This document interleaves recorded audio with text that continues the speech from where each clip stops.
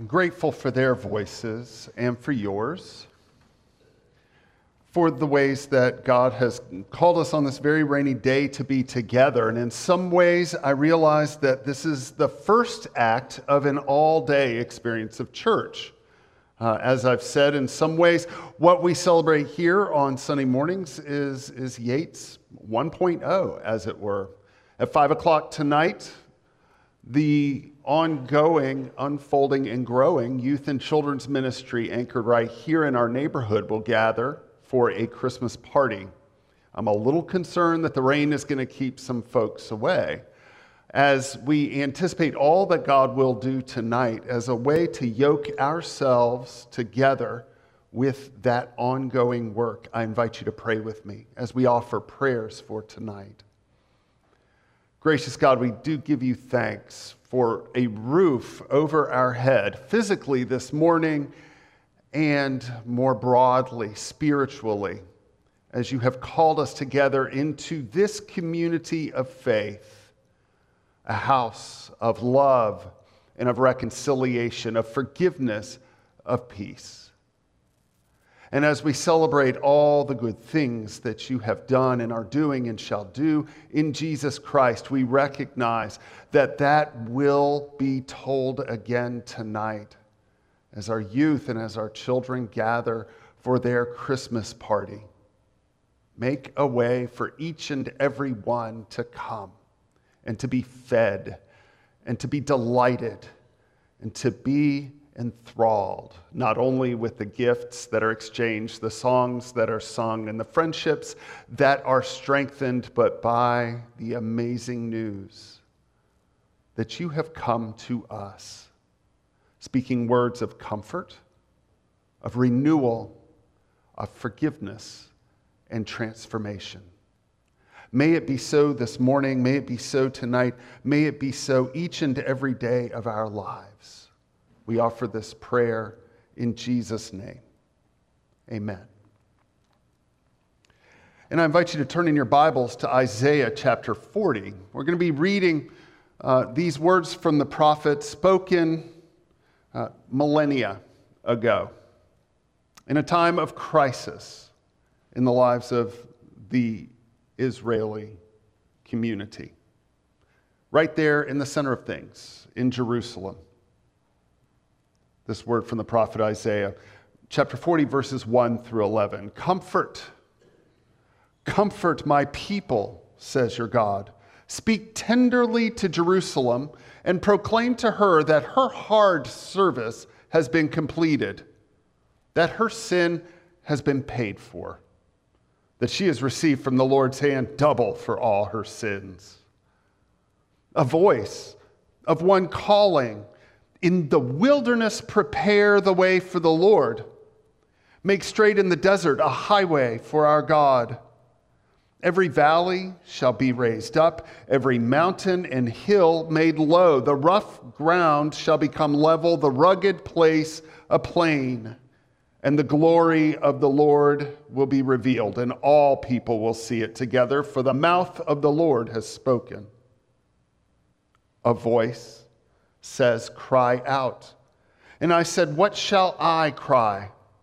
All people are like grass, and all their faithfulness is like the flowers of the field. The grass withers and the flowers fall because of the breath of the Lord blows upon them. Surely people are grass.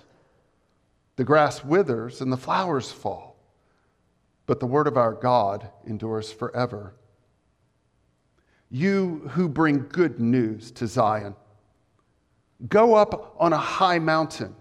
You who bring good news to Jerusalem, lift up your voice with a shout. Lift it up. Do not be afraid.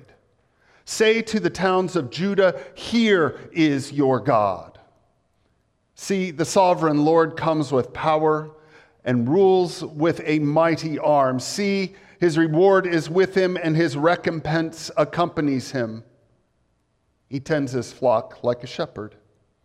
He gathers the lambs in his arms, carries them close to his heart. He gently leads those that have young. May God bless the reading in the hearing of the word today. Well, as something of an opening thought, I want to remind you that Isaiah was in a situation that, in a sense, no one wants to be in, and that is he is now having to preach to an audience of people who have experienced trauma. And as a result of that trauma, their relationship with God was wounded. And so, for this particular group of hearers, God's hiddenness was much easier to recognize than God's presence. And Isaiah's job, as he preached that day in part, was to point to those places where God is present. And if we can do a bit of that together, recognizing what you have been through, your individual pains, your struggles, your agonies, some that are known and many that you hold so privately. It's easy in our woundedness to see where God isn't than to dare to continue to strain to see where God is. Our theme today is peace. And peace is the lens through which we're going to be reading and the filter through which we're going to be hearing these words of the prophet. And in many ways, they set the stage for our own anticipation of Jesus coming to us at Christmas. And so we have to start where Isaiah starts today, and you can't miss it. This section of Isaiah begins with a word so important, it's repeated. And in the Hebrew language, if it's important, instead of underlining or bold-face typing, they repeat the word. It comes to us twice. Comfort. Comfort. So in your imaginations, just for a quick minute, when I say that word, comfort, what comes to your mind? It may be a setting that holds you just right, that perfect place on the sofa, or the perfect book that feeds your mind, or just the right company to come to you in your loneliness. I have found in my world travels that sometimes comfort comes just hearing your own language when you're half a world away. One time in South Thailand, when I was there part of a mission team, we were serving a village way out in the jungle. And as we were serving the village, there was sort of a little store, a little gathering place, community center there in the middle of the village. And I was shocked when I went in there and there was a University of North Carolina t-shirt on the wall. And of all things to provide comfort to me that day, a UNC t-shirt? Just a touch of home. You know, comfort is big business too. Marketers use that word, whether, Columbia Sportswear, Greater Outdoors, tested tough for comfort. Or your Tempur-Pedic mattress, sleep like never before. Tempur-Pedic, life-changing sleep, it says, unbelievable comfort. Crocs, and I think this is something of a lie, but their slogan is find your fun, feel the comfort. I'm not so sure about that one, but even your soap, Dove, the comfort of care. But if comfort stays at that superficial level and it's only about pillows and shoes and the bar of soap, we're only skating on the surface. And we cannot stay there very long. Because even this week, I pondered some questions as people came to me about what comfort might mean. Bijou, as he spoke today about the multinational participation in the Baptist seminary in India, when I had the privilege of going and visiting there and talking to some of the Burmese Christians who had come from Myanmar, all the way down to Kerala, kind of making their way through difficult terrain, through overgrown forests and jungles, getting on a train and riding for 3 days, going without food, going without water, all that time just to get to a place where they can be responsibly trained for Christian ministry. What does comfort mean for them? That little child cowering in a closet in Israel on October 7th, hoping and praying that the masses who were swarming through the village would pass by. Or the Palestinian child the next week, cowering in a closet, as the inevitable retaliation came. Talked to a single parent this week who is already anticipating having to live alone in the house until after Christmas because of the way custody has been arranged. They won't be able to see their child again until after Christmas.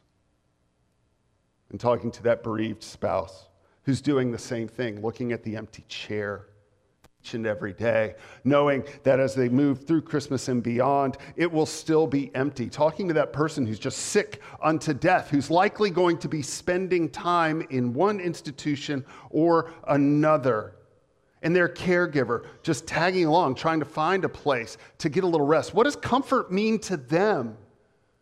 Is it as simple as relief, having a specific comfort need met? Is it as superficial in a sense as just a life of ease, a state of calm, contentment, everything's fine with the world?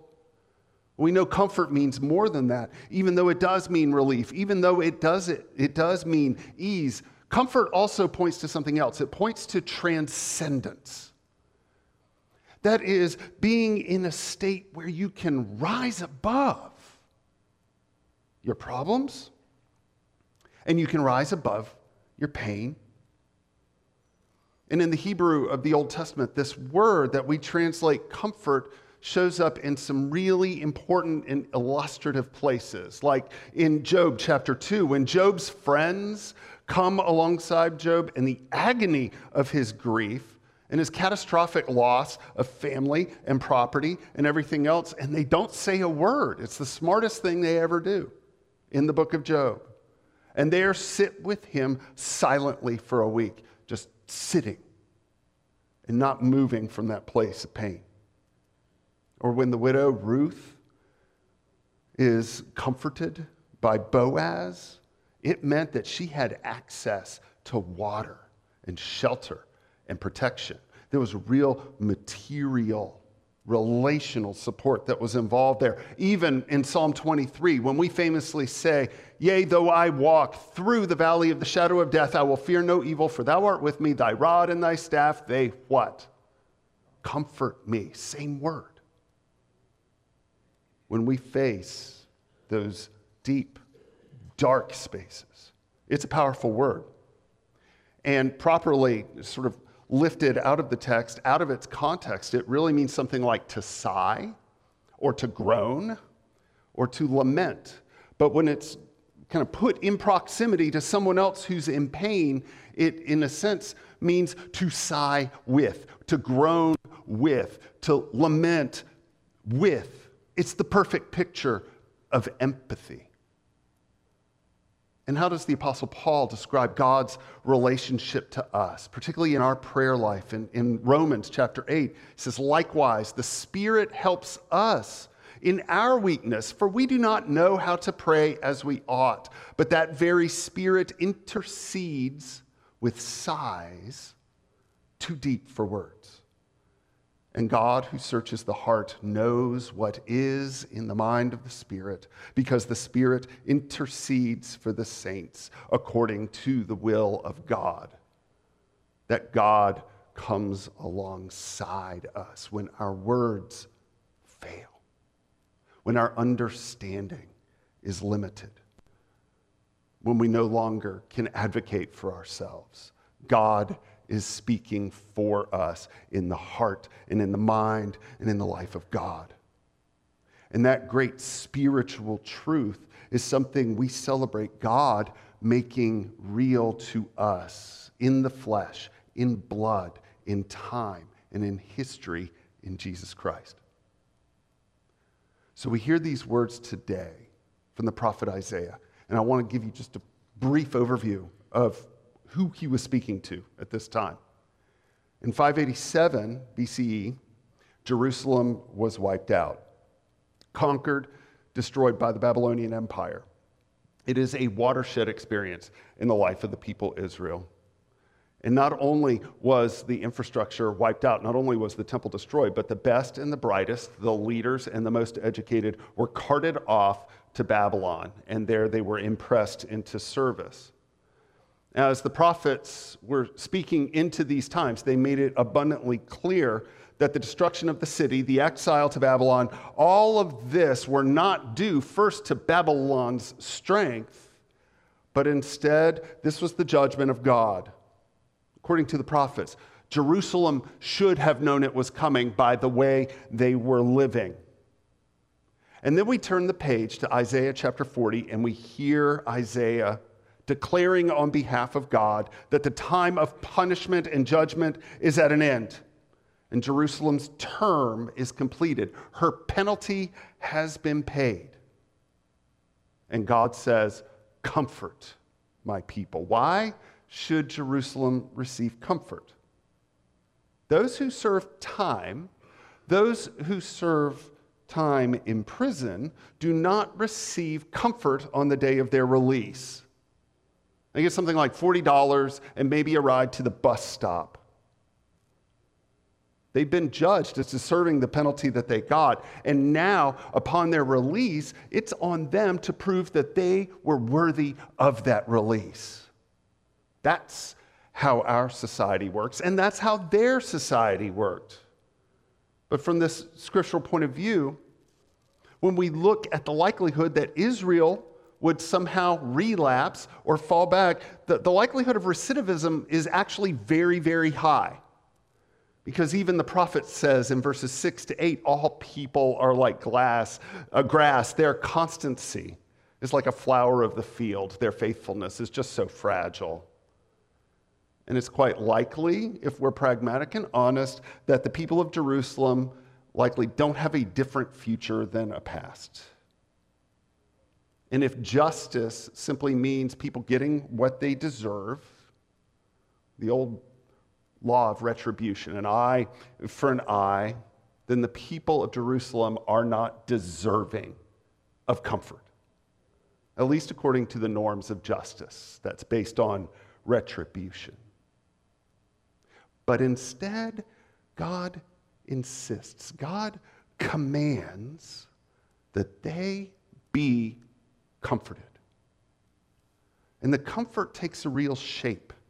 The first expression comes in verse 1, when God declares that they are God's people. My people, comfort my people.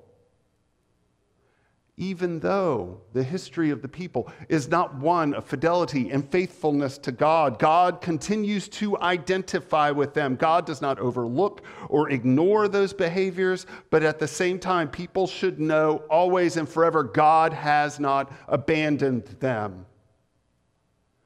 And secondly, in verse 2, God commands that comfort come through tender speech. It's about compassion and not condemnation that would determine how Jerusalem would be treated. Third, it's also clear in verse 2 that there is a release of their debt to sin. Jerusalem has served her term, God says. The penalty has been paid. There's grace here. There's a release from that debt. And no amount of effort to try and satisfy that debt means as much as simply having it forgiven. That brings comfort. In verse 9, there's a command to Jerusalem not only to receive this gracious gift of forgiveness, but also to declare it. That their tidings that they experience are to be shared throughout the whole of the nation, throughout the cities of Judah. This city that was judged and that was conquered, that was exiled, that is forgiven, is now the city that will be a witness to what God has done and what God is doing. Fifth, comfort looks like this. The people are to prepare a way for God's arrival because God is coming, not through the cities or the palaces, but instead from the desert, very much like they arrived in Promised Land after the Exodus. It is God who is coming from those wilderness places where we least expect God to inhabit. And there, God is transforming the deserts into places of fruitfulness and green. Lastly, that comfort comes in the announcement of God's new future. Being released from your debt, from your prison, as it were, is not by itself a guarantee of a better tomorrow. But instead, it does open the door for something new. And it is in that place that verses 10 through 11 remind us that God continues to be at work in their midst, providing and protecting and guiding them with gentleness like a shepherd leads sheep. So if I were to summarize it this way, for our modern ears, now in your mind's eye, set down that picture of comfort and hold on to that picture of your pain, your waiting, your longing, the voids that are still unfilled. Be comforted by this. God identifies with you. God speaks tenderly to you. God forgives you. God calls on you to comfort others with the same comfort that's come to you. God comes close to you out of the desert and barren places of your life. And God is at work leading you to a new future, a new creation out of you and in which you can live and move. This is the way of peace with God, and peace with one another, and peace with ourselves. And it is not something that we achieve. It is granted to us as a gift of God. Emily Dickinson taught us that hope is a thing with feathers, that perches on the soul. And I suggested last week that hope for us, if it's going to matter in our lives, also has to show up with some muscle and sinew and sweat, and we find ultimately blood.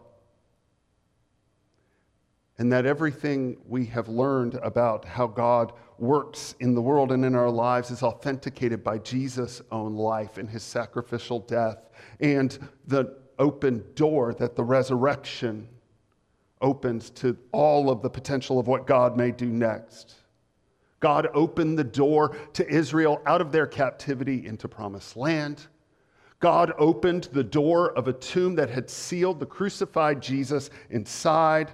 And this is the same God we proclaim today who will lead you in peace and in renewal each and every day of your future. And Jesus knew when he was preparing to leave the presence of his disciples, and when he would be gone from their sight, that they would be just overwhelmed by the grief and the disorientation, not only of his death, but of his visible absence. And in the Gospel of John, he spends a lot of time praying for them and reassuring them for just that time when they were going to have to take everything they had learned from him and call it to mind and risk putting it to practice in the world. In John chapter 14, of course, he leaves them with a very special assurance. When they were going to face their dark days, he left them with peace. He didn't leave them with the absence of conflict or pain or suffering or anything like that. But he did give them the enduring assurance that in their profound isolation, in their grief or their pain or their suffering, ultimately that would not overcome the light of his presence and his work in their lives and in the church that gathers in his name. The presence of the Holy Spirit is the seal of that promise. All this I have spoken to you while I am still with you, he told them. But the advocate, the Holy Spirit, whom the Father will send in my name, will teach you all things and will remind you of everything I have said to you. Peace I leave with you. My peace I give to you. I do not give as the world gives. Do not let your hearts be troubled. And do not let them be afraid. Well, about a week and a half, December 21st to 22nd, we in the Northern Hemisphere will experience the longest night. The Earth on its axis is going to tip as far from the sun as it can, safely. And it will begin turning again toward the sun. But on that long night, for generations and generations, we've recognized the powerful symbol of the almost kind of unendurable difficulty of the darkness. It seems never to end. On that night, I encourage you, as a bit of homework, leave a light on somewhere. A night light, maybe over your stovetop. Don't light a candle, because I still want you to sleep. But you leave that one light on through the darkest night. And remember all we have shared about comfort today. As that light burns, may it remind you of the peace that is granted to each and every one by our Lord who is celebrated as the one who is the light that shines in the darkness, that the darkness never could overcome. Amen.